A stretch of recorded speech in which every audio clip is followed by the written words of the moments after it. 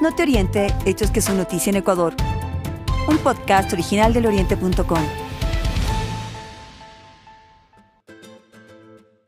Ecuador declaró un estado de fuerza mayor en su actividad petrolera tras la paralización de operaciones de los oleoductos SOTE y OCP debido al colapso del puente sobre el río Márquer, sector del Chaco, provincia de Napo, por un proceso de erosión regresiva cerca del volcán Reventador que mantiene actividad eruptiva desde 2022. Equipos especializados están a la zona para prevenir contingencias ambientales.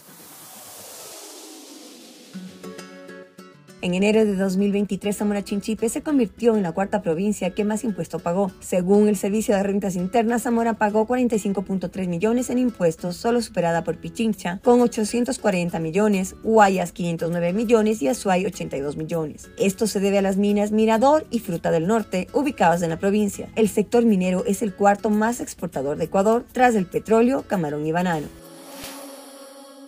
El Ministerio de Salud emprendió una campaña de vacunación en las comunidades indígenas de Yacuambi y Guaycimi en la provincia de Zamora Chinchipe y San Lucas, Pichic, Saraguro, San Antonio de Cumbe y Gañil en la provincia de Loja. El personal de salud, conformado por un médico, enfermera y técnico de atención primaria, que ya logró inmunizar a cerca de 1,000 personas durante la campaña. No te oriente, hechos que son noticia en Ecuador. Síguenos en nuestras redes sociales como El Oriente C.